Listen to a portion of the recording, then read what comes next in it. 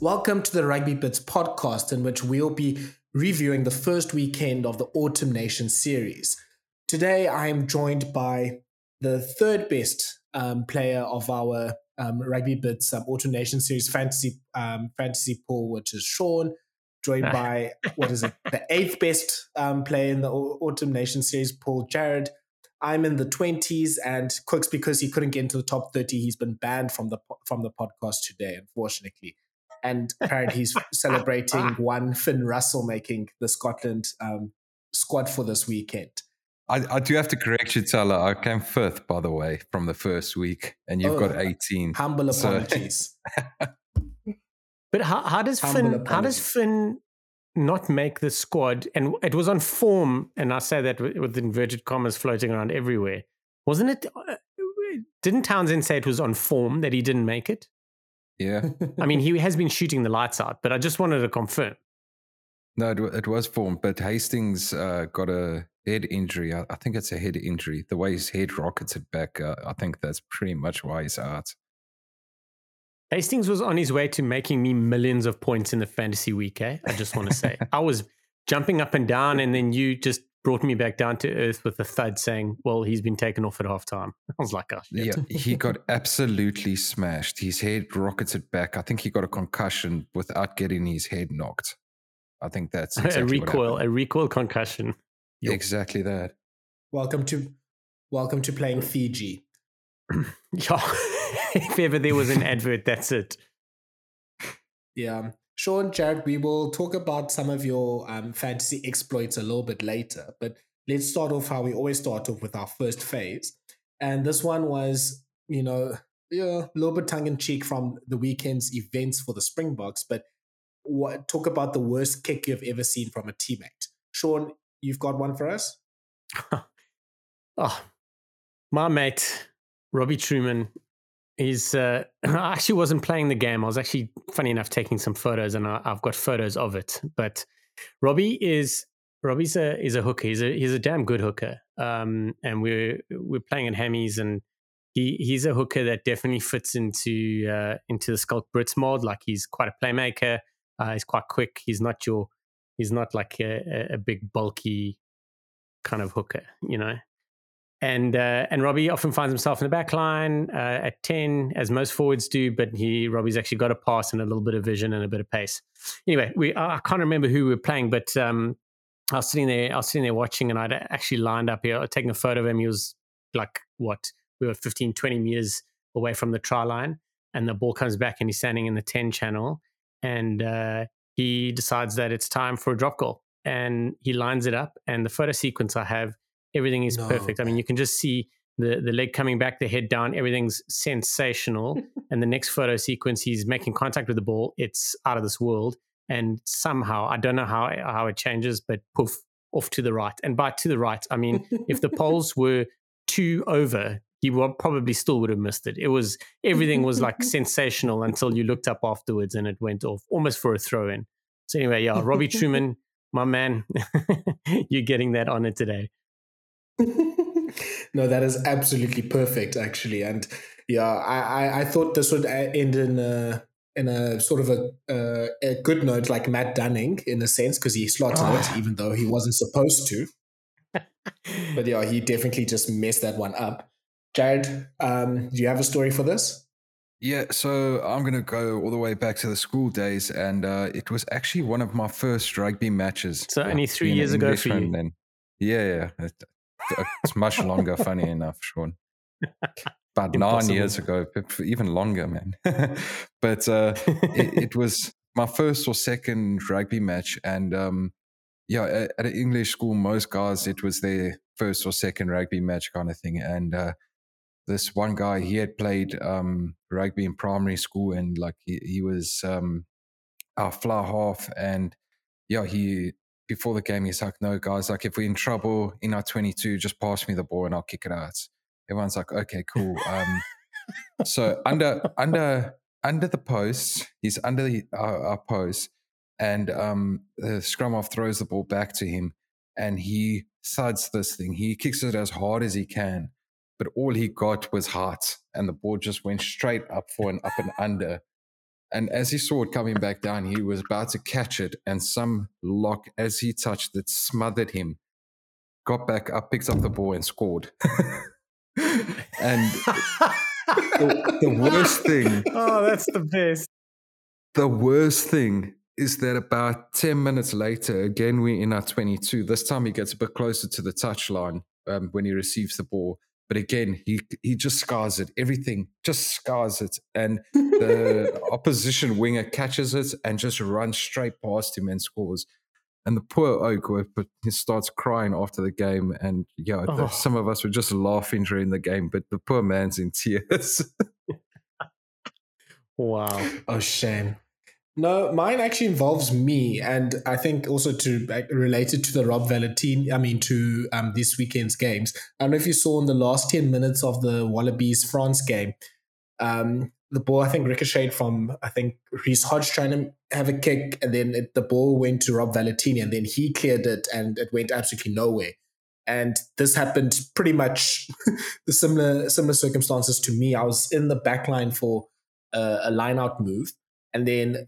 or not a line move, was going to sort of chase an up and under. The ball somehow rolls to me because the Flier got charged down, and I was like, okay, I guess I have to kick this. I got this. It comes off the side of the boot. I mean, I'm lucky it didn't go backwards, but it sort of at least trundled and bounced out. So at least I didn't have to go all the way. I mean, the 6 meters of gain that I made, I didn't have to go all the way back, but I think it went more across than it went forward in making that kick. And I always feel sorry for the likes of Valentini. I think also Tag Byrne also had a kick like that. But obviously Byrne is, a lot better at that than I was. And when you make kicks like that as a forward, you try to convince the rest of the backline or the rest of the team that, guys, I had to. And you had to take that opportunity to make that kick.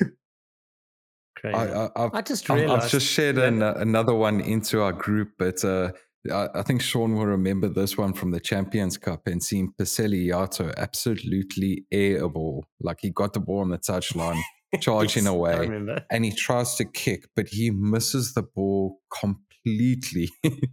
And I mean, Paseli Yato... Paseli Yato is like a very talented back rower, and a Fijian back rower that could easily play center. And I think he's even played center for Fiji before. And just to see him do that, I can't remember who was on commentary that day, but I think it might have been David Flatman. But he could not stop laughing. I think you only stopped laughing once the scrum was completed. Oh, my word. I just realized I'm the only backline player out of all of us. I mean, and I say backline player like loosely. I mean, whether I played or not this is irrelevant. I once played on the side of the scrum, but sheesh, I'm going to have to fly the flag high. I didn't realize. So what's our Rugby Bits 15 here? So, Shaun, you played in the midfield or wing? I played in the flank. Yeah. Cooks was at lock. Jared, I think you're also in the flank, right? Yeah, I played lock, flank. Jared's a hooker. Yeah, everywhere. I was a rubbish hooker, hey. Yeah, believe it or not. Did you say you played lock? I went to English school, Shaun. Like we weren't a humongous pack, man. I've seen, dude. I've literally seen like garden gates bigger than you. Yeah, exactly. Jeez. Lock. Who was lifting you? Yeah. Did they lift you? Yeah, for sure. They had to. Someone had to throw you. They had to. Yeah. What did you like? Were you like? Was there a line-out call on you, or did they just miss you? Were they just like? No, I generally used to call the line-outs. Oh, so you were calling on yourself all the time then? Damn straight. Safe option. Oh, beautiful. I put Yoga to shame, man. Yeah, whatever. I tell you, I wouldn't mind. Thala, you can play on the one flank, and we put Cooks on the blind side. Well, while we're talking about flank, hey, Thala, I saw you shared it as well, but Fiji's winger, I can't remember which winger it was. I think it might have been the 11 winger. I can't remember his name for a second, but he had to pack down at a scrum and just absolutely forgot to get off of the scrum once the scrum off picked it up. Ran in a trap. I tell you, you know what I was thinking? He was given the orders by his prop. He's like, you get your shoulder in there and you scrum. And he was like, okay, scared, I'm not getting stuffed up by this. And you can even see the number 8 run off the back and trip over his feet because he should have moved already. Oh, shame. Brilliant. So I had to, we were playing a preseason game. I talk about like being on the side of the scrum. So we were playing a preseason game against Milnerton, against Unimil, and I was on the bench for the first side. There were plenty of injuries, so that's why I was on the bench. And I eventually got a basically bum flight around my coach and eventually got put on. But we got put on and we had an injury in the pack, and we had a scrum like 5 meters out from the try line, and we needed to try to win. And they were like, cool, you need to go like pack down on the flank. And I was like, oh, okay, I can do this. What do I need to do? They're like, just push and don't stop. I was like, cool, got this. So they are getting set up. I'm getting like mentally psyched out. Like the front rows go down and the locks go in, and I'm like, cool, I got this.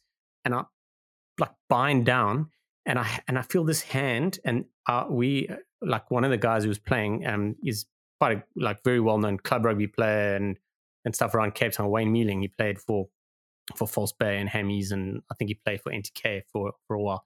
Big guy, and also someone you'd never ever want to mess with ever. And I felt his hand on my back, and his hand was like across like the width of my back, and he just pulled me out. And what I now realize, and didn't realize then because I was just like retarded, I didn't know what the hell I was doing.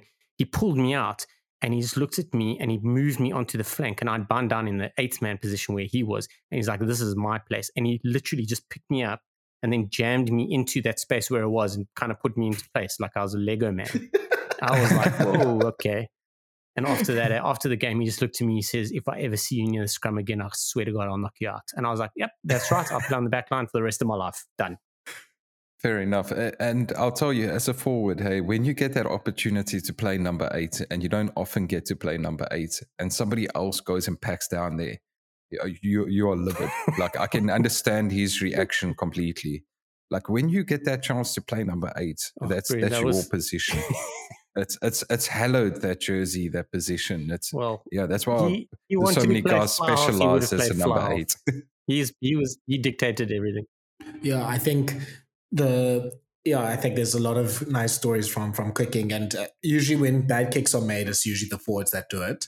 Let us move on to the not so fun part of this podcast, which is analyzing the Springboks loss to Ireland, 19 points to 16 at the Aviva Stadium. I think before we get into the game and before we delve into some of the mistakes that the Springboks made, Shaun, let's start with just let's start with Ireland and just complimenting what Ireland did well in the game. So what is one thing that you really loved about the Irish performance on Saturday? I'll tell you something though. Jimmy O'Brien playing outside centre on his debut for a guy who's not really an outside centre impressed me. He handled himself pretty well. I think Ireland were properly up for it. I think where they realised they were probably going to win the game being with a chance of winning or really upset the situation was at scrum and maul, and they did it. They were really impressive there. There's a lot of discussion around the legality of it, and truth is most of us don't really know all the stuff that goes on there. But I was super impressed with the way they did that. I think Johnny Sexton had a superb game. We're so used to seeing a different style of game from him, but he really impressed me, and maybe I don't give him enough credit because I know he's a classy player. Maybe I just don't like him enough to give him the credit that he deserves most of the time. But he really helped move things around, dictate how our play should be and stuff. And I think in all, Ireland were a lot calmer. They really trusted what they needed to do. They didn't have their heads in the game. They were never worried about anything. And I think that was the most impressive part about it. But having said that, we also didn't do well enough to put them under pressure to change that process. And Jared, on your side? Well, yeah, it's tough after a loss, but fair play to Josh van der Flier for earning his biltong bonus. I thought that was a hell of a finish that he made off of the back of the maul, and it was actually one that the Boks defended really, really well. So for him to borrow through like that and, yeah, like I say, get his biltong bonus, fair play. Outside of that, I think Shaun's right. Sexton had a great game. Peter Manie was also quite good. I thought he just seems to win big moments, Manie. I think overall the Irish fronted up physically. Like South Africa went through a lot of phases in their 22, and they just managed to hit guys back. Every now and then they made a telling tackle. I think a guy like James Ryan had a really, really great game. And I think he's had that almost, it's not his second season, so you can't really call it second season blues, but he's had like this struggle with injuries and just like flat form where he hasn't really stood out and taken his opportunities. And this past weekend, he was back up to playing some of his best rugby. So overall, I think it was a good performance from Ireland, a good pack performance in particular. And shout out to Jimmy O'Brien. It's insane to play 15 minutes on your test debut against the world champions out of position and still have the nerve to calmly put Hansen away like he did. And he timed that perfectly. Yeah, I thought I love the point on Jimmy O'Brien. I thought he was definitely one of those people that was getting the Leinster boost of just being a okay rugby player, but now because he plays for Leinster, he gets picked into the Irish team. I very much am happy to say that he's a lot better than that. He did really well in his debut, like Shaun said, out of position. Shaun? Yeah, sorry, man. I didn't want to interrupt you, but now that I'm speaking. Jared and I were chatting a little bit offline on Friday, and I tell you, I was shocked that they called him into the match day 23 when they lost to 12. I really was, and for me, James Hume can count himself exceptionally unlucky. Hume would have been able to fill in at 12 or 13 and probably played better, which is a little bit scary. But the thing that upsets me the most is it's almost like that performance from Jimmy O'Brien has put James Hume further down the ladder of midfielders to pick, because they can just move Ringrose to 12 and Jimmy O'Brien can be on the bench and cover fullback, wing, and outside centre. So yeah, I really I was bummed. I really wanted to see Hume get a look in. I really rate him. I think he's a brilliant player. And now I really hope that his international future isn't put further on hold because of this. I think they would have gone with McCloskey and Ringrose playing a full 80. So I don't think Hume would have got on. So I think they were looking more at backing up a guy like Hugo Keenan, who was a bit iffy for the game, whether he was going to be able to play a full 80. And then they could have just moved Hansen to fullback. So I think that was the thinking there. And I think Hume is still well within that conversation as a centre. I hope so, mate. I really do. Yeah, but he did really well. Yeah, small hot take. I just want you guys to quickly debate. Doris, Van der Flier, Omani, best loose trio in the world? No, I'm not parting. No.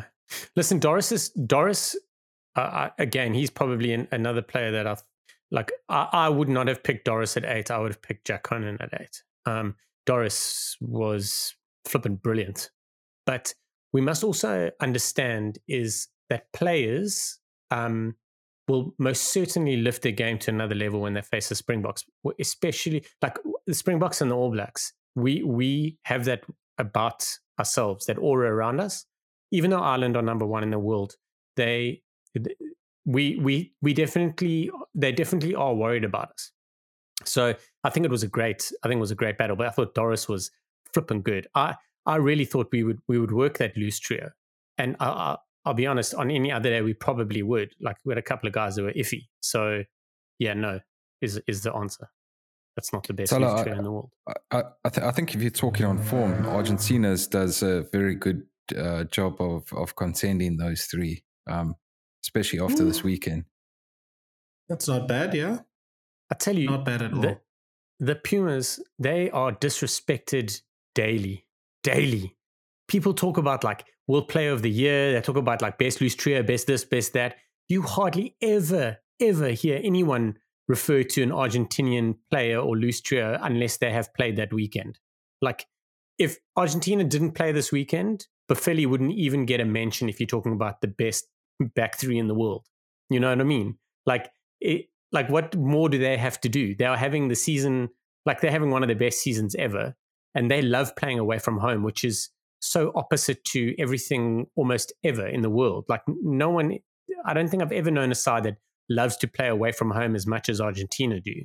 And this is leading into a World Cup, which incidentally, I think Argentina are like historically the best, like the fighting outside of their weight category team ever at World Cup time, you know, like consistently.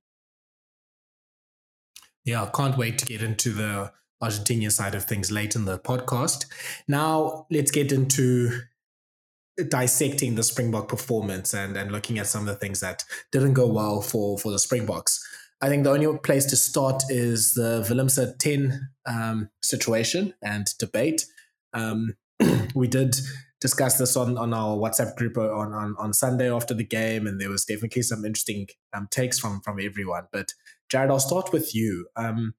Yeah, I think it's quite clear that Willemse didn't have a great game at 10. And yeah, there's some things, especially with his place kicking and his kicking out of hand that didn't go well, and some of his option taking too. Yeah, is it a mistake to pick him at 10? Is it something that we have to, is it a case of, do we make the best out of it, especially for this tour? Do we give, we'll talk about selections for France later, but yeah, if we do make the best out of it, how what's the best way to try and use, the talent that Willemse has and the form that he has and use it positively at 10? Yeah, I'm now back on the fence with Willemse being a 10 after going into bat for him all last week and saying that he could be a genuine option going forward for the Springboks. So I'm back on the fence where I'm not too sure anymore. And yeah, I probably shouldn't be as reactionary as that. But the game, he just didn't take control of things when the Boks were really on top, and we could have really gone to town on Ireland and taken them apart. So yeah, I think the best way to use him is to make sure that we've got guys around him that can assist him with the kicking. And it's not just kicking from the tee. I think kicking out of hand, we were off song on Saturday. So I think he does need assistance there. And yeah, we saw how our attack improved with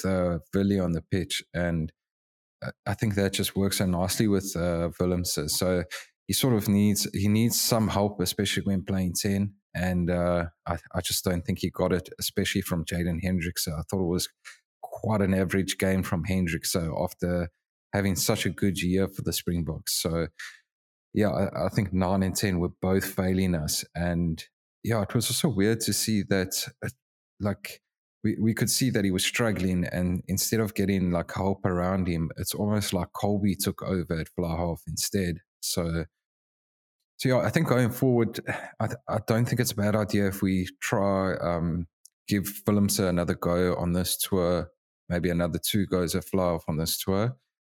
Because yeah, we do want to use him at fullback at some stage again, and if he is going to be that fullback, fly half, inside centre for our bomb squad at the World Cup, let's say we're moving him back onto the bench, you do want him playing fly half in a crunch test match. And against Ireland, he flaked a bit, but there was a lot that he can take away from that game and learn from that game. Shaun, you mentioned on Twitter about the carrying stats for for Damian Willemse and the concern that you had there. Do you want to elaborate on that? Yeah. Simply put, you can't have your fly half carrying, what was it, 11 times in a game? Either way, he was the highest carrier of the ball in the test match. And he even beat Damian Willemse. Now, the way I look at it, and I know it's not an exact science, but if you carry the ball 11 times as a fly half, that means roughly 22 times of the game, 22 phases of the game, you don't have a fly half distributing the ball. Now, that's not acceptable for me. It's been a bit of a sort of an issue for me for a while. When Damian Willemse was playing fly half for the Stormers, when Willemse was still there, even like back then, it was doing the same thing. It was very similar, and I was just like, you can't be carrying as much. We all want a fly half to play to the line and try and do something. Andre Pollard's very good at it, but he doesn't do it all the time. Now, it seems to be Willemse's default setting. It's something that he does. So using that at 12 is a great shot.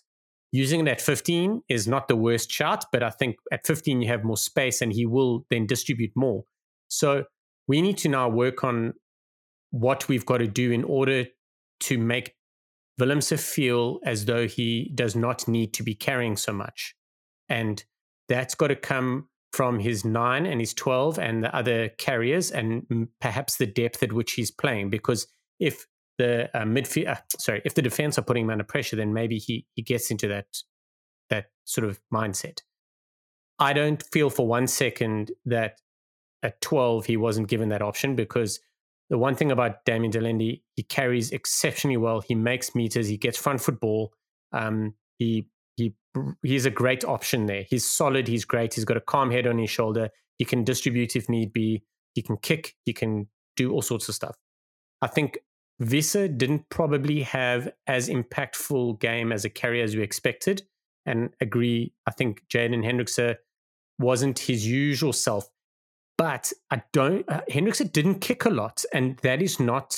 We changed our game plan, and I don't feel that Willemse carrying so much was part of the game plan. But you can't have that. You can't have your 10 if he comes off the bench and plays 10. So if he started at 15 and came on at 10, and he was looking for those, we've seen it in the past. It worked for us when he did well for us in the Rugby Championship, starting at 10.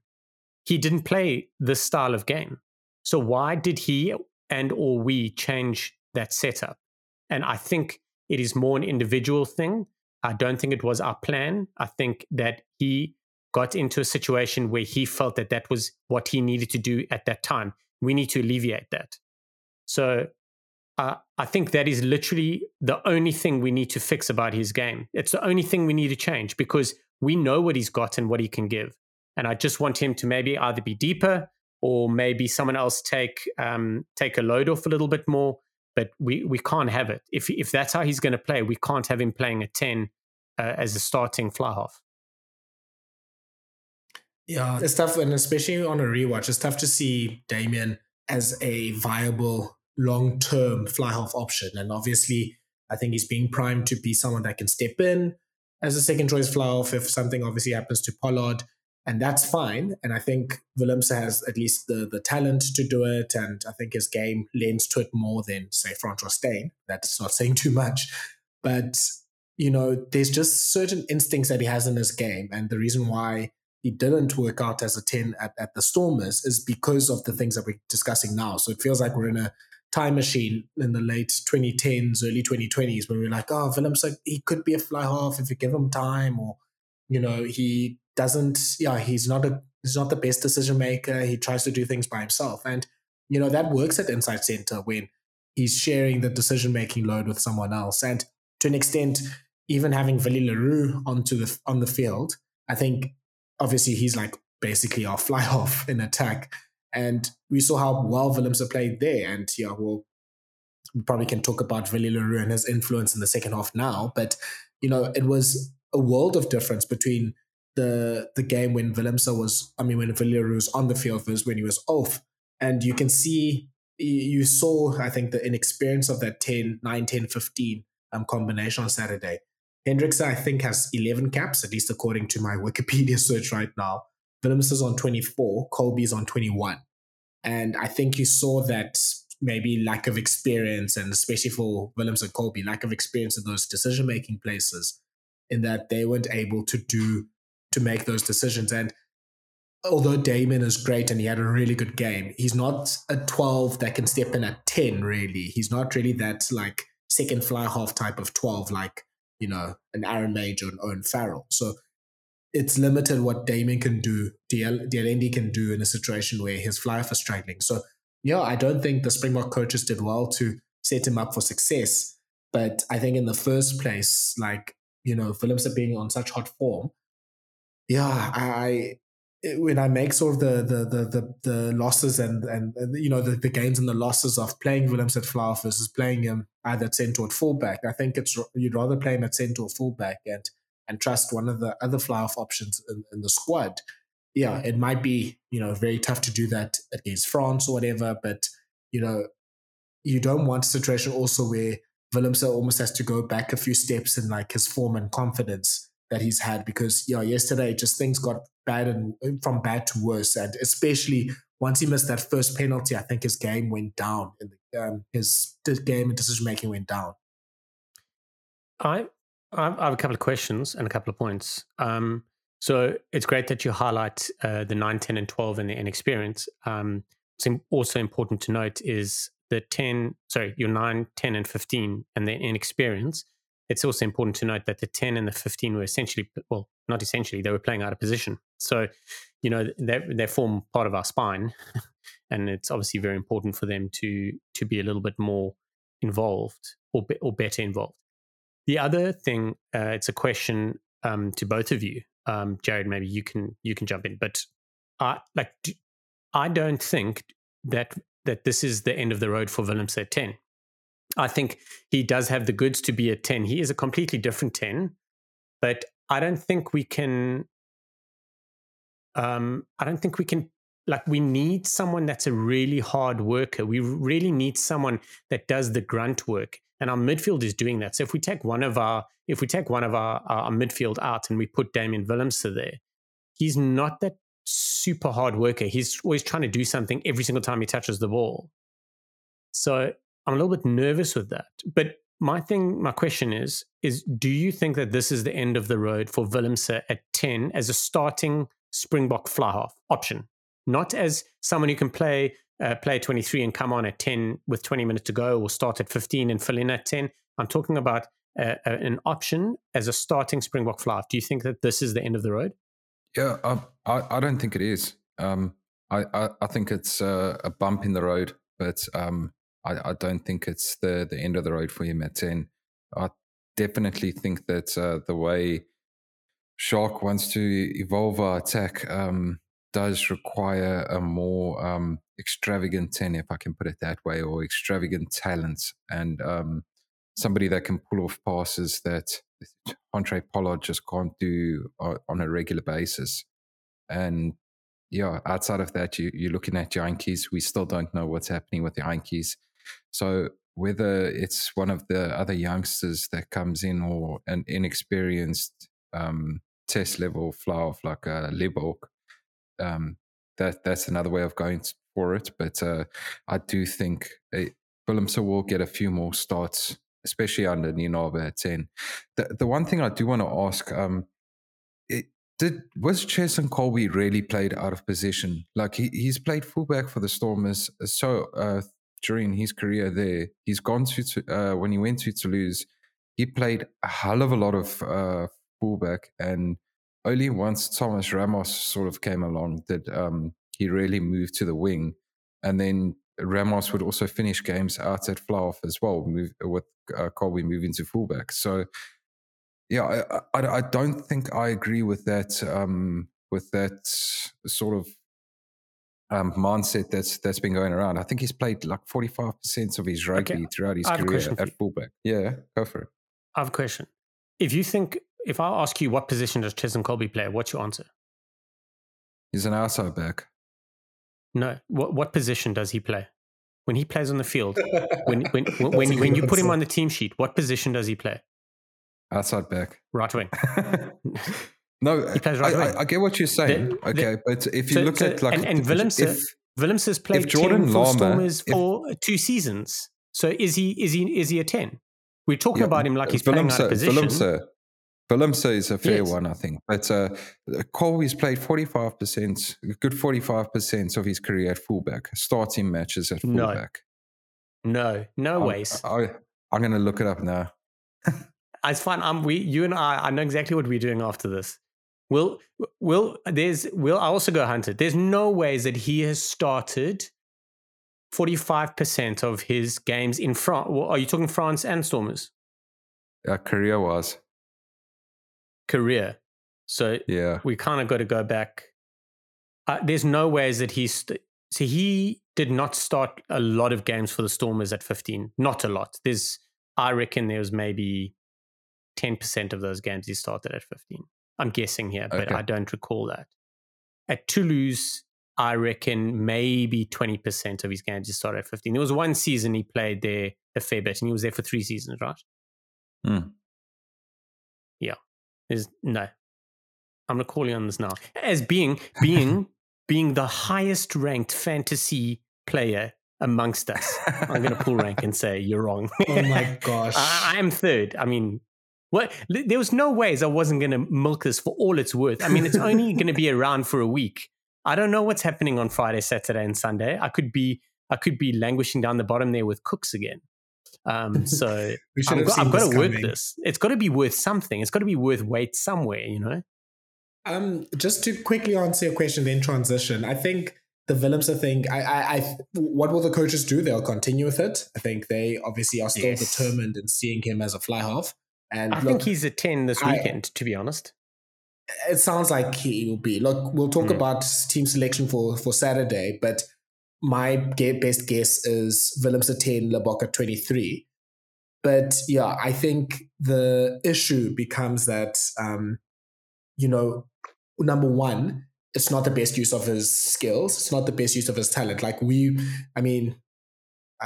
think we still had we just started the podcast when Willemse was being transitioned out of 10 for the Stormers and playing in the midfield. And I think we already had the conversation there that I was disappointed that we weren't giving him time to settle at 10 and to make those decision making. And I think in future he might be a great 10, maybe by the 2027 World Cup. But the best things about Willemse is his ability to use his footwork in contact, to get around defenders at close quarters, and then to get his arms out and around for an offload and to bring other players in. And he has obviously a great short and long passing game and a short and long kicking game too. And he just he's not able to do that as well at 10, because 10, you asked to pass more, you asked to kick more at 10, and you asked to set up the attacking structures. And the shapes and the pictures that the Springbok backline showed when they had the ball in attack, and I mean, in the first phase, there was a lot of one-off running, but there's sometimes when the backline did get the ball and, the shapes were ugly, man. It was really, really bad. And it's not just Willemse that does that. I know it's not all on him, but I think it's no coincidence that when Le Roux comes onto the field, the Springbok backline, the Springbok attack looks a lot better. There's one, I think near the end of the first half. I don't know where Kriel was trying to stand. He was way too shallow. Damian was also way too flat, so Willemse's pass wasn't good to him. And Colby, he wasn't really an option in that attacking formation. So already for the Irish defense, they know it's either Willemse going to carry it up himself or the ball's going to go to Damian, and Damian has to probably juggle a little bit to get the ball. So it's things like that we need to work on. And I would basically, if it was up to me, I would shelve the Willemse thing at 10. We know he can do it if we need him, until basically the Rugby World Cup, and basically to use this timeline to try and get our, at least in the coach's perspective, the third choice fly-off, and at least in my perspective, what maybe should be the second choice fly-off in Libbok, and see, can he be a second or third choice fly-off, or do we need to find Alton Yankees a club really quickly? Shaun, I'll have your final point and then we'll move to the next thing.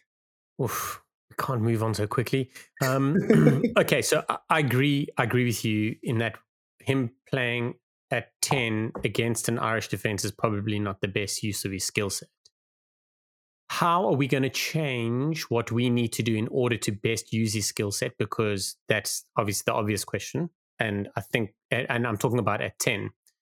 The other thing is, so that's more a rhetorical question and we can discuss it maybe later. But the other thing is, do you think that it's a realistic option? And I'm by no means downplaying Libbok and his skill or anything, but do you think it's a realistic option for the Springboks that we will be taking an inexperienced, because there's no matter how many games Libbok plays from now until the World Cup, he'll be inexperienced. Do you think that there's a way where we take him to the World Cup as a second choice 10? Because the general conversation around that whole thing and that whole feel under Rassie Erasmus ahead of 2019 was that he won't take an inexperienced 10. And that's why Willemse went not as a 10, but as a utility back. So that's my only concern. But that should also not be the reason why we are not playing Libbok. So I think it's a double-edged sword about where we want to be. And this all ties down into the games we've got left and how we landed up in the situation. And I really feel that the Lions tour is actually such a bad thing for us in that we not only lost out a year and a half of rugby because of lockdowns and all that sort of shit, but we also lost out 6 months of rugby because we were playing the Lions. And the Lions was not a time for us to test or check out anything. So we lost a hell of a lot because of that. So it actually turns out that the Lions tour is detrimental to our future. So, which is quite interesting, but it's really hard. Like the Springbok coaching staff are definitely trying to do stuff. They're trying to make up these games. They're trying to work on situations, get bigger squads and everything. But yeah, to go back to my question, do you think that it's a realistic option, thinking that Libbok can go to the World Cup as our second choice fly? Yeah, look, probably it's closer to no than it is to yes at this point. I mean, there's literally only it's unfortunate. Just a quick maths, about 8 to 9 tests, I think, before the World Cup. If we include warm-up games, I think we have 2 warm-up games, 4 rugby championship games, and then these 3 tests remaining. So at best, Libbok hopefully plays all 9 games and then we're there. But depending on the Yankees situation, there's a crisis brewing because we need to get someone to be a second and or third choice fly half for the Springboks. So is it Libbok? Maybe. Is it Goosen? We'll see on Thursday. But someone needs to step into that role, even if it's Alton as well. Because if there's a situation where Yankees doesn't play another season of rugby, it's almost going to be negligent to bring him to the World Cup. So we need that option. And I'm happy that Willemse is at least one of the 3 options. And we've seen in the Australian-Argentina games that he can do it. And I would prefer him to be doing it at a limited 30 minutes, if Pollard is injured at the end of the game. Like that. Yeah. But I just want to say, for the record, I really do feel that Elton Jantjies is not out of the picture. I really feel that the door is not completely closed for him, but there's a lot of factors resting on it. I for one, would like to see him back in the mix. And I think the Springbok, if everything goes right, not just his gameplay, but if he mends and fixes everything that he needs to fix with the people he needs to fix in the Springbok side of things and his personal life and all that sort of jazz, and if he becomes, again, the right person, I don't think we would do horribly to take him to the World Cup. It would alleviate a lot of stress. But yeah. And also, you talk about those test matches.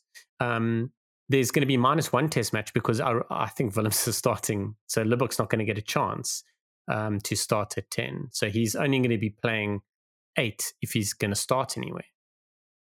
Those comments from Rassie are also perfect. Sorry, man. Those comments from Rassie is also a perfect world. So when he was saying that, he had Jantjies, Pollard, and probably Mornay Steyn to choose from as well. So 2 of those options are currently off the table, or 3 of those options are off the table at the moment. So he's going. Nienob is going with what he can. So I think we could go with the inexperienced fly off to the World Cup, and it's just because of how the cards have fallen. I want to talk about Mornay. So Mornay Steyn is retired, and we could do a lot worse than taking Mornay Steyn to the World Cup. If we are going to send an SOS to Mornay Steyn, there's no ways we're doing it in November. He will, but why? He doesn't want to travel so much. He doesn't want to be away from the family and everything. Are we going to make him have that conversation with his wife and the kids and everything and say, right, for another year, I'm going to be out the mix? Because that's going to be challenging. I reckon if we're going to make that call, we have one chance to do it, because he will say yes, but say yes once. And that once, if we need him, has to be for the World Cup. We know what we're going to get out of him. So I think that is probably secretly being sat in the back. If we ask him, he'll come. But we can't ask him in November and then expect him to sit with us the whole way. It kind of defeats the object. So I think we have one chance at it, and we must keep it as long as possible. Let's move to the goal kicking, another point of discussion. And obviously linked to the Willemse thing is the fact that, with no Pollard in the team, we don't really have a 80% goal kicker in the team if someone like Manie Libbok isn't chosen. Jad, I'll start with you. How do we fix this? And especially if we've just talked about Libbok probably being maybe in the match 23 only at on the bench for France. Are we going to have the sort of lotto roulette thing that we had with Willemse and Cheslin Colby? What do we do here? Because, you as an international team, you don't want to go into a match where you're missing kicks that, there was 86% success rate in the one kick that Colby missed, unfortunately. Yeah, I think they have to have got a consulting coach in at for the kicking, or that's all the players must have really worked on it this week. Like I know a lot of consulting work for goal kicking actually doesn't even happen with the coach there. So somebody like Flier can do that kind of work remotely. Brian from Straten did it with Mac Gito and Quay Cooper back in the day. So hopefully there is something going on, and they are getting some adjustments, because the way they were striking the ball, it's not, it does not look comfortable at all. So yeah, hopefully they put in the hard yards this week and really put in their work in. And when you look at a guy like John Cooney, the way he's speaking about goal kicking on Twitter and that kind of thing, just go check out his Twitter profile. It is awesome. But it's a lot to do with like the mental challenge of overcoming your doubts as you're about to kick and just remembering or going through your paces. So yeah, they have to, I think if we're going with a similar lineup that we had against Ireland, we're going to have to trust Willemse with the T and just back him. I was very surprised that he didn't have another shot at goal after his hook, and it had to have been his decision. I don't see a captain pulling a kicker off of taking shots at goal. So I think that was Willemse's call. I just want to highlight something. So Damian Willemse, and I'm talking kick. I'm talking kick kicks at goal over a season period. So if people played in Europe, they would have played over 2 tournaments and all that sort of stuff. But Damian Willemse, he only really kicked for the Stormers in 2018, where the sample size was fairly large, like over 30, I think. But he kicked it at 79%. In 2019, he kicked it 100%, but I mean, it was a handful of kicks. Other than that, he hasn't really kicked, and when he has kicked, he hasn't kicked exceptionally well. But the perception around Pollard being an 80% kicker is not true. I mean, it was in 2018 that he was in 2018 where he was kicking over 80% for the season, the whole season, like club and country. And other than that, there's been a couple of 79s, but 78s and 77s have been in the mix. So Pollard is also struggling a little bit. He's not as solid a kicker as we all believe him to be, or the perception is. We all know that when he's on song, if he kicks that first one, he'll kick them all day. It's a tough one, But yeah. So, Shaun, I think you shared that pick of the different kicking options. Talk about quickly the likes of like Faf de Klerk and Jaden Hendrickse and Cheslin Colby. Like, what are their kicking successes, and do they have a big enough sample size? Just say who you're asking. So Colby doesn't have a massive sample size. His kicking, I can find out for you now. Who are the other guys you were talking about? Faf and Hendrickse. So I can just give me a second here.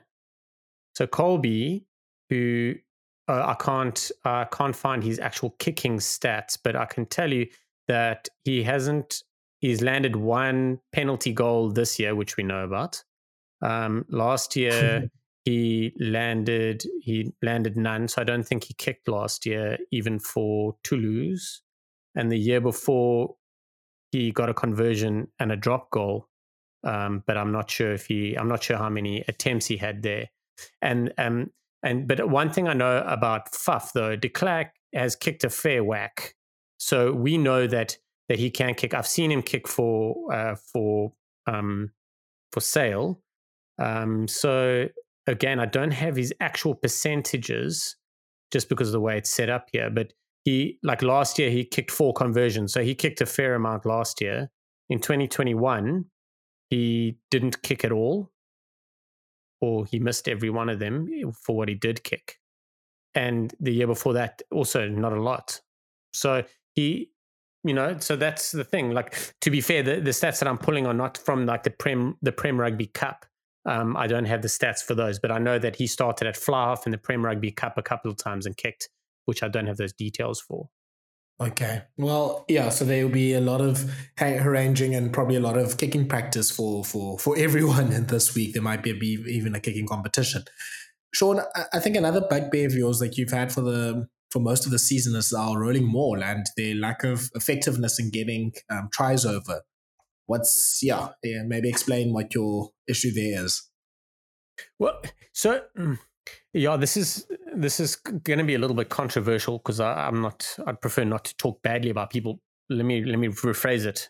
It's not exactly the best way to go in it either way, but I think we're realizing the importance of Matt Proudfoot. Proudfoot is really, I think that what we're doing now with our forwards and our mauls, obviously I wouldn't say we've been found out. We've obviously got a new set of eyes and a new set of plans, and they're picking us off. It is our strength. Obviously sides are hell of a focused on it because defensively it stops points, and scrum wise also it stops scoring opportunities for the Springboks. And the thing is I'm finding that we are, and by no means an expert in this field of rugby, but I'm finding that we are not gaining what we used to gain at scrum and maul time. And they are, for me, relatively easy fixes in that we haven't changed our personnel too much, and the personnel that we have changed are strong. So why are we not doing better? What is going on, and why is it our first game? The Springboks historically struggle, and historically, I mean over the last few years, our first game back after being off for a while, even if it's a couple of weeks, it's always shitty. Like, we very seldom dominate our first game. We did in the Rugby Championship, but before that, like World Cup 2019, we didn't. On Saturday, we didn't. The first game of November, we didn't play well. And the first game of the Lions tour, we didn't play well. So is it part of that? But even during the course of it, we're struggling. It seems like we take time to get going. We need that momentum. But why are we not really doing better? We should be doing better. Mauls with the heights and with everything. I understand that our line-out throws have been iffy, and that totally affects the setup. But when we are on target, why are we not setting up better? Why are we allowing the opposition? And foul play aside, because I don't particularly want to dive into it like, oh, but look at that, they're illegal. We should be tight enough and better that we are overcoming that, and that we are, to use a rugby term that's used all the time, is painting a better picture, that we are winning that space, and therefore whatever's happening should be illegal, or that we are just dominating. And it's something that we need. It's a platform we need. Everyone bases their attack off a set piece. Every single team in the world does it.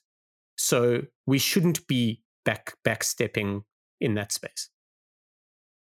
So one of the answers I will give you, Shaun, is I think since the World Cup, our maul has been such a big talking point that teams do, let's say, 10% more homework than they would have previously with our maul. So I think that isn't helping either. Teams come in more prepared. And I think teams like New Zealand in particular are more inclined to give away penalties and to stop the maul that way. So, you don't want to use those as excuses, but I think it is genuine things that teams are more willing to give away penalty after penalty just to stop the maul and hope that the Springboks will eventually try to play it out or do something different. So that definitely comes into account. The other thing that I will add is that Duane Vermeulen not being in the Springbok pack, it does affect our maul quite a bit, whether he's the man taking the ball in. But his body position as a front lifter or back lifter on a maul. So as he lifts, as he comes down, his ability to stay strong and not budge in that position is unmatched. Jasper Wiese has got a hell of a lot better at it, and someone like Kwagga Smith is also improving a hell of a lot in that kind of situation. But ideally, if you want to set the perfect Springbok maul, you throw Louis Dujaga or Eben Etzebeth. It doesn't matter between the two of them, and you've got Francois Herber lifting him in the front, and you've got Duane Vermeulen lifting them at the back, and you gain momentum with those two not giving an inch and not breaking away from Louis.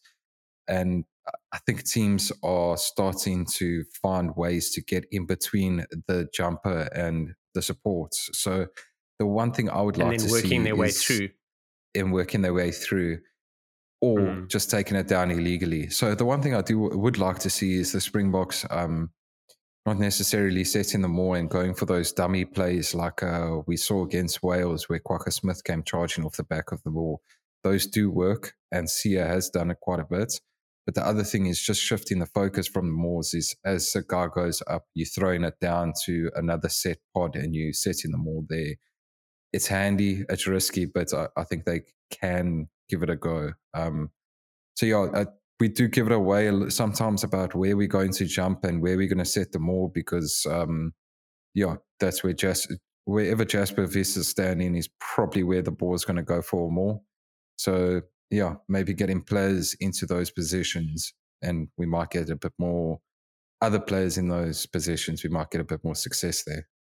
And also, I suppose, well, not suppose, but we're up against Ireland are probably one of the best scrummages and line out more defenders and attackers, and France are exceptionally good at it, and so are England. So to be fair, we are going to get a lot of our questions answered, and we will learn a hell of a lot come the end of this tour. But we obviously don't want to be losing the whole way, Our maul will get better. I can tell you that for sure. There might be a few tricks up their sleeve that they're holding on to till the World Cup, but our maul will come right eventually. Sure. I think Jared, you've nailed it because with the Duane Vermeulen point, and they called him Dale Steyn, and with I think teams are just preparing for our maul defense a lot better. But I think a big shout out, and I think you mentioned them earlier, Jared. James Ryan had a fantastic game on Saturday, and he was the one who was sort of the chief maul destroyer for the team, and he used his long limbs to try and stop the maul and to get to the player at the back and to try and stop them.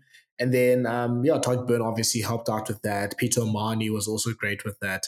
James Ryan had that steal of the line out 5 meters out from the try line. Interfered with Itzebeth's arm a little bit, but he was able to do that. So clearly Paul O'Connell prepped his team really well for Saturday, and they executed quite well. But yeah, like Jared said, maybe there are some tricks being kept for the World Cup, hopefully, because I think it seems like we're so over-reliant on the maul that we're not using that to our advantage. And the one play in the first half where we got a lot of meters was the one where Sia peeled off and he went looking for Joburg's finest, and he gave him a nice sort of welcome terug.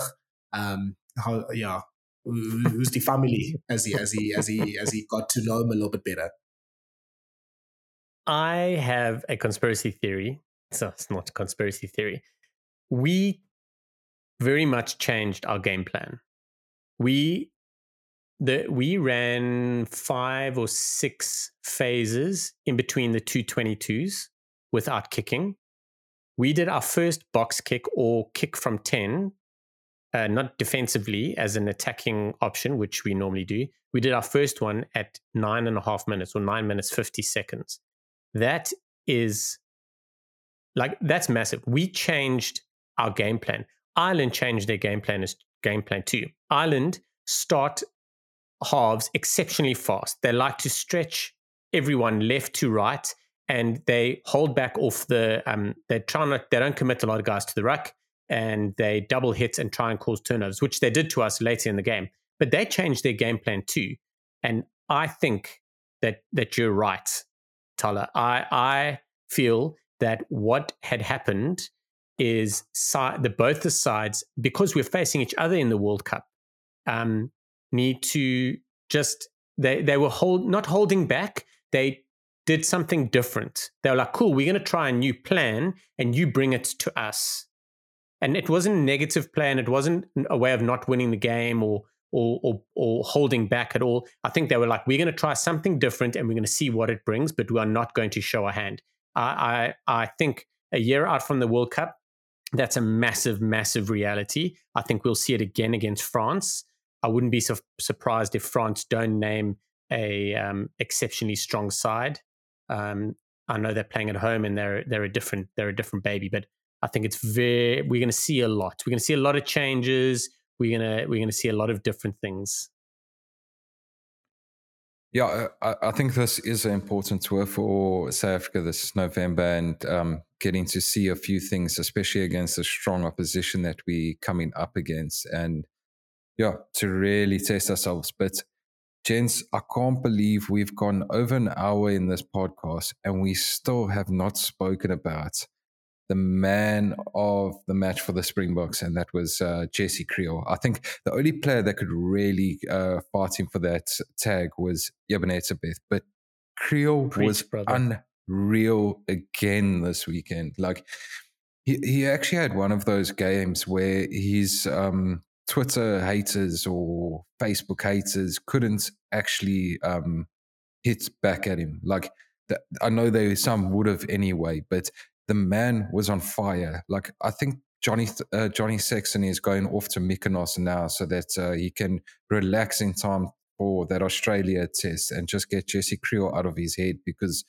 Kriel, I think, still has a chip of his rib on his shoulder from Sexton's rib. So, man, an incredible game. That one kick through from Damian Willemse that he got on the end of, that's Kriel all day calling that thing. That was fantastic. Yeah. His work to get back when Sheehan to save the try, charged the ball down. He had to change the try, stop the try. His reactions there were just out of this world, and that's one of his biggest assets, is his ability to adapt to whatever situation. Like, just so at the drop of a pin, he's there and he's made that decision. There was another tackle, I think it was Mac Hansen, that he made a tackle on Mac Hansen that was also just brilliant. He did a very a thing that I was praising Henko van Wyk for a while back, that he's not committing to the tackle and then drifting on, and then when the opportunity is there, he strikes and he takes it. So yeah, I think I got that out the way, but a good rant about Jesse Kriel, and a flipping great performance. And yeah, we can see him in the 13 jersey again, I think. I'm glad it wasn't me, because I have been banging on about it, and I know he has. So South Africans have to hate on someone, so that's the thing. But the perception around Kriel does come from way back when, and possibly Heineke Meyer and that 2015 loss to Japan and all that sort of stuff. I, for one, hated the fact that he moved to 13. I thought it was going to take I didn't think it was a viable option. It probably wasn't a viable option in terms of the time it took, but where we are now, it's most certainly worked out. He is head and shoulders, and I talk about available 13s. Lukhanyo is not available, but Lukhanyo and Jesse Kriel are right up there, super high. We don't have another player that can cover that 13 position remotely close to how Jesse Kriel does. We've got 2-3 players that can attack really well at 13. We've got a lot of Rico Ioannis, but we don't have a defending 13. We have guys. Henk van Wyk is class. He makes a lot of errors, but he sees that error that he's made early. He adjusts early, and then he's got the pace and the ability to fix it. Now that is something that's a natural, and it's good. But he's not, by far, nowhere near being anywhere where Jesse Kriel is. Jesse Kriel gets hated on for not being as dynamic as Lukhanyo. There's no one on earth like that in the 13 jersey or any jersey that can play with that ability like Lukhanyo. So anyone you compare is not going to be good enough. So you guys need to get over it. But Jesse Kriel, defensively, he's brilliant. He's absolutely brilliant. People are worried about him. Like, they worry. They know they're not going to go through him.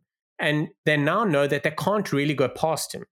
And the way that he and the outside backs, whether it's Arendse or Colby, or whether it's Mapimpi or Cannon Moody on the right, he's just gelling perfectly well with them. I mean, Mapimpi and Kriel in the first 20 minutes put in 2 of the biggest hits I have seen by a non-Fiji, Samoan, New Zealander in forever. Massive, massive, massive hits. Like, you really have to clutch at straws if you think that Kriel is not our best option at 13 right now. And he's brilliant, and I'm super happy for him. And I'm like, we are so well covered at 13 at the moment. We really have options. Like, we've got Esterhuizen who can do a job there, but we've got Damian Willemse who can cover 12, Esterhuizen at 12, Damian Delaney at 12. Damian Delaney can cover 13. I don't think that door's completely closed yet. I think we'll see him at 13 leading up to and into a World Cup game somewhere along the line. Jesse Kriel can play 13 well, and he can play right wing. We've got Lukhanyo who can play left or right wing, and 13 and 12. So our midfield is actually rock solid at the moment. Sorry, I ranted. No, I just want to add to that. I think Kriel's probably the best option you can choose, especially for a game like this, if Lukhanyo is not available, because we know how good Ireland is in running their patterns and in getting their players out. And I think it really did shift how Ireland tried to play in the first half, because Sexton was then trying to do long passes which were ill-advised, instead of going through the Sexton loops and like the interplay between the players in midfield and then getting the ball out. So it rushed the Irish attack to try and get the ball out wide as far as possible to try and outflank Kriel. It also, I think it clearly showed, because Sexton was just, his passing was off, and I think the Irish attack was trying to play too flat. And it was only in the second half where they used a few more inside passes, where the backline was a little bit deeper, that there was a lot more success for the Irish team. And that's when they had a bit more go forward ball and were able to create the 2 opportunities in which they scored the tries. So I think Kriel was really good with that. I do think, though, and I mean, I think we have to balance these things, and I have to be sort of the Grinch that stole Christmas in a way, but there were some attacking things, especially pre-Willie, that Kriel also just looked really bad at. I guess in terms of the attack, the only backline player that looked good pre-Willie Le Roux coming on was Damian Dialendi, just because of his ability just to carry the ball and track it up. There was that you one need to forward pass add- from Kriel. You need to add again to that. Damian Willemse again. He has what? Don't you very dare. No, Our 12 and 13 have been the best really good. performing backline players in the Springboks the whole year. Like comfortably. It's not that difficult at the moment. No, but genuinely, I think Dirks was good. Dirks was good. Dirks was really good. I think a few months ago and a few games ago, I think he was almost trying to do too much by himself, but he did find his form in an Australian tour and in Argentina as well. But yeah, back to Kriel. I think there is some attacking things that he's just not. Yeah, I think when we give him a situation where he has to make decisions in attack, he's not great. But once he's playing off someone like Le Roux, and once, Le Roux's, basically this is also a sneaky, low-key way of me complimenting Willie Le Roux and how great he was on Saturday. On Thursday, I did talk about my theory that if Colby does somehow perform well at fullback, that it might mean some issues for Willie. And no, it's not a public apology to Le Roux, because if people listen to me, I know how good Le Roux is. He would always make my first 15. It was just this obsession that the Bok coaches seem to have with the utility players, and me worrying that would be to their detriment, to the point where they'd be like, oh, Willie doesn't cover this and this, so we'll drop him and keep Colby so we can have X and Y utility players in the team.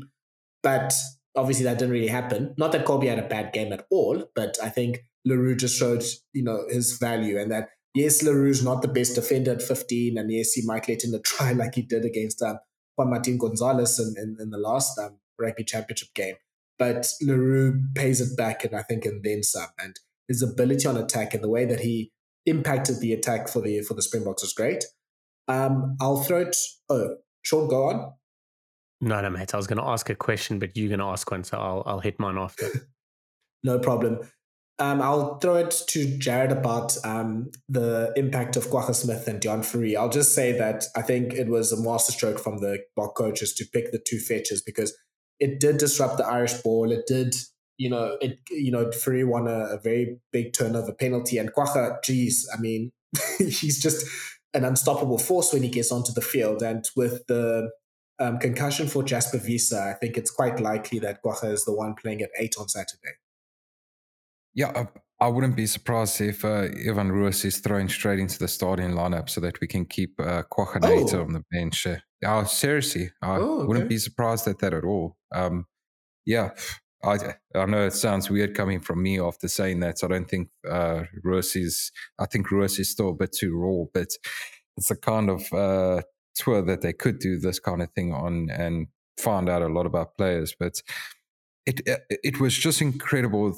Those two seriously made a statement and showed exactly why they are in the squad. Kwagga, every time he gets the ball, he just seems to make meters. It doesn't matter if he runs straight into a tight head prop; he still seems to get on the front foot.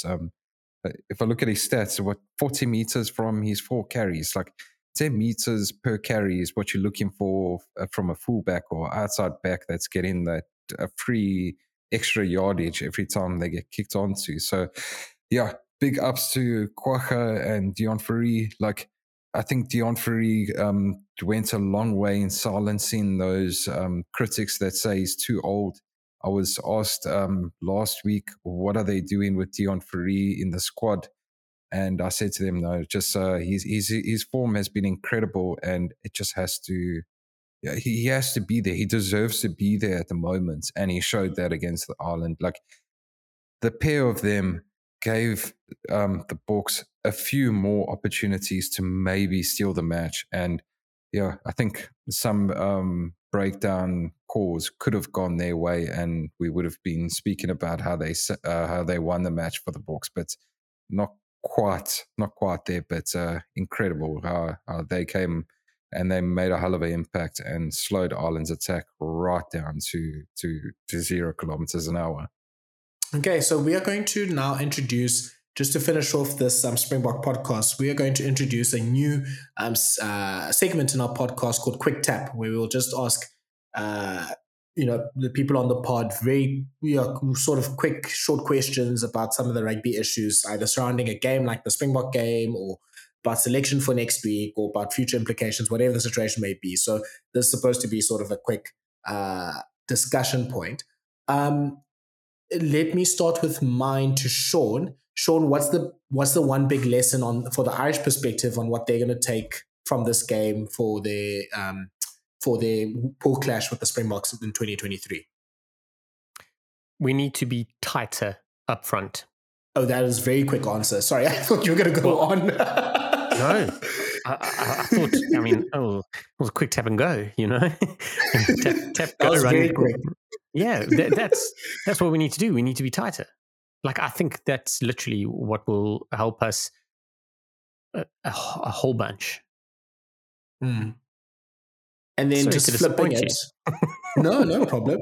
And flipping it for Ireland against the Boks, what's the big lesson for them for 2023? That they need to be a lot better to beat us. Jared? Yes, that they can match the Boks up front. I think that's a big thing that Ireland can take away from that game.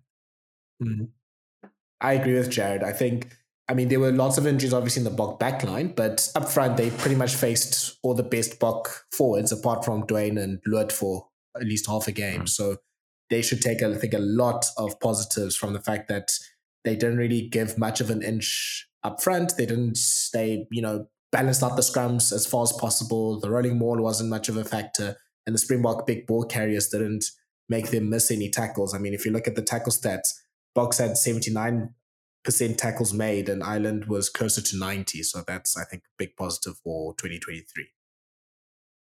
Shaun, what you want to throw your quick tap in? My quick tap is to both of you. So Thala, you can go first. Would you change the Springboks starting backline for France? Yes. Even if, so I'll play I'll try to be more in Jacques' head instead of what I would do. But if I'm in Jacques' head, I'd probably go Kobe at the wing at 14, Orange on the bench, Willie at 15, and Manie Libbok at 23 with maybe with Jaden Hendrickse. I'd also put in Faf de Klerk for this particular game. So de Klerk in and Le Roux in, and Orange and Hendrickse out. Okay, Jared? Yes, I'd change the halfbacks. I'd have Faf starting and Ranoch off the bench. I think that could be a game changer. But I think Libbok in the team is a must. Okay. I actually wouldn't. I would keep the backline exactly the same. However, I would probably look at a 5-3 bench. But that all, with Visser and Luat injured and Visser potentially out, that does kind of throw a cat amongst the pigeons. So I'd go for a 5-3, but I'd keep the backline the same. Yeah, actually, this brings the next one for me is, Shaun, for you, what do we do about Luat missing? I would actually start Ori, and I would possibly have Mostert on the side of the scrum, or you could have Mostert on the bench, but I would start Ori, and you could even put Peter Steff on the bench.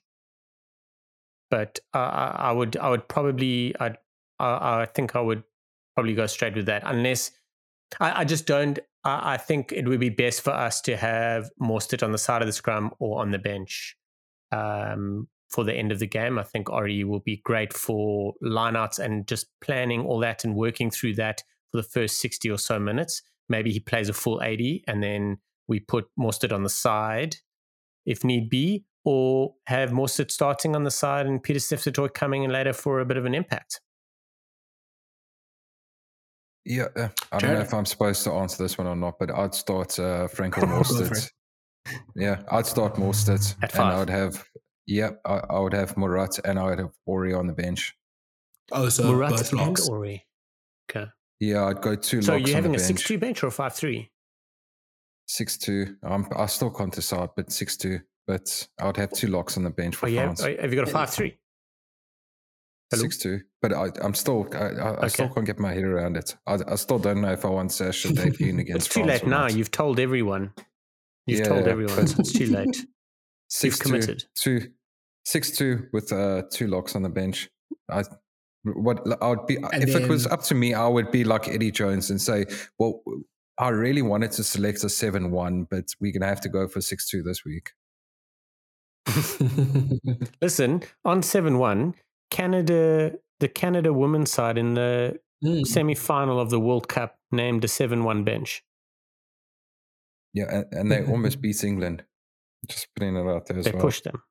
They put in a damn good effort. Also, the Canadian women's side are all semi-pros. So, but 7-1, that's I love that no men's national side has done it. I love that Eddie Jones wasn't the first to do it. Firstly, Eddie Jones and Ninobo stroke Rassie Erasmus, they totally come up with something. Even Michael Chaker, to be fair, like that's their gravy. That's what I'll just name a full bench of forwards. No worries.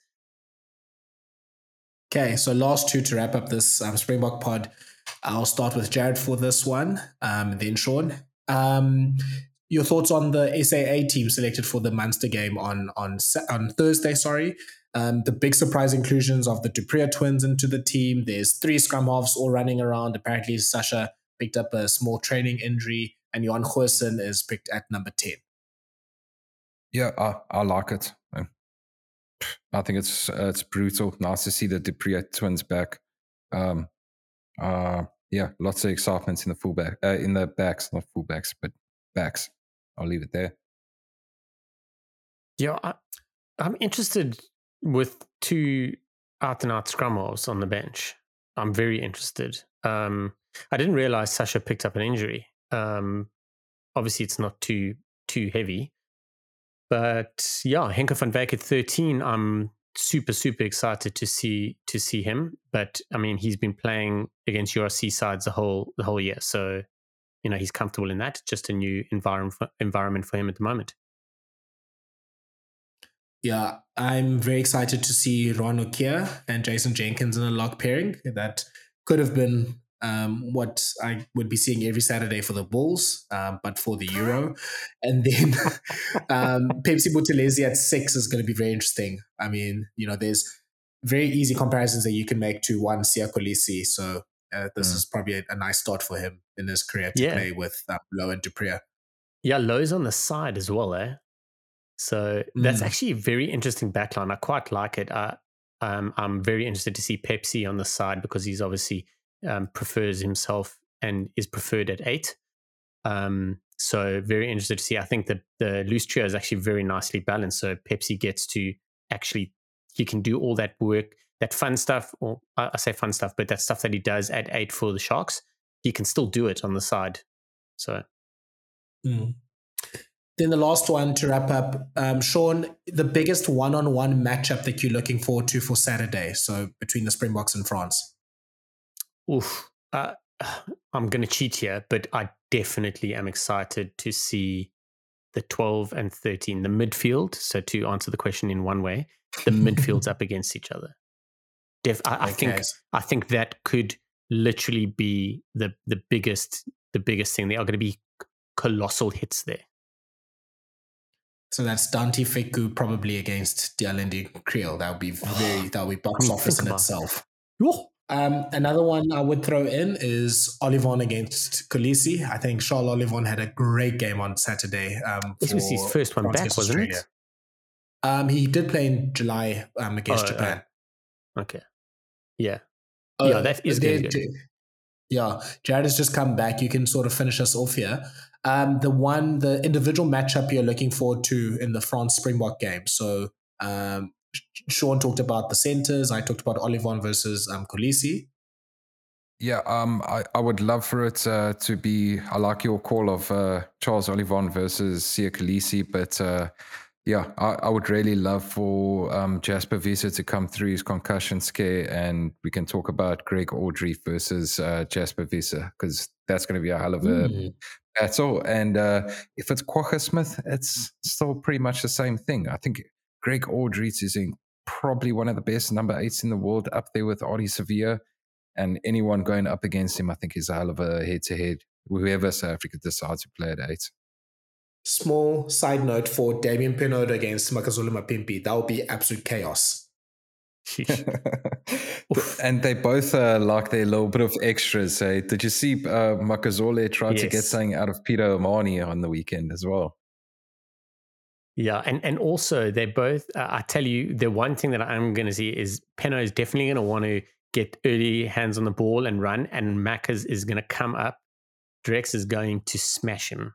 That's what his plan is going to be, is I'm going to shoot up and I'm going to literally just lodge this guy's head off his shoulders. Hopefully with a low tackle, but I think he's going to go crush him.